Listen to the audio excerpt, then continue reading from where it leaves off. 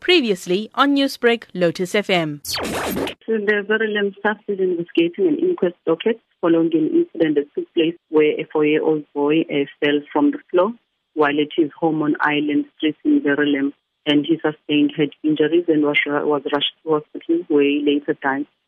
And the matter is still under investigation. Captain, there has been speculation that the child's death was a result of a domestic dispute. Can you confirm this? At this stage, we cannot confirm that information. And we are still busy with our investigation because the information we received is that the boy fell while at his home on Island Street.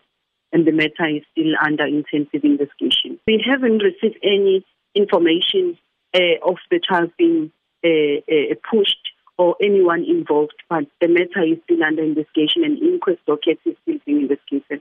Meanwhile, members of a local security company, Reaction Unit South Africa, attended to the scene. Spokesperson Verulam says upon arrival at the chaotic scene, members of the public were in shock following the tragic incident. Well, members of Reaction Unit South Africa were called out. Upon arrival on the scene, we were informed by the security guard that a child was thrown out of the third-story window and was rushed to a private hospital by the stepfather. The stepfather hastily transported the child to Umhlanga Hospital, and the child was declared deceased a short while later.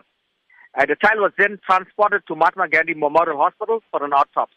What was it like for members of the public that were there that had spoken to your team? Well, they were clearly distressed when we got to the scene. Some of them were very emotional. They knew the child. They have seen him in the building, and they were emotional because the blood was still on the floor. Prem, a very sad incident indeed, with several other incidents involving children falling allegedly from windows of apartment buildings, etc. Can you take us through what it's like on the ground? Well, it's extremely sad to see a minor lying on the floor.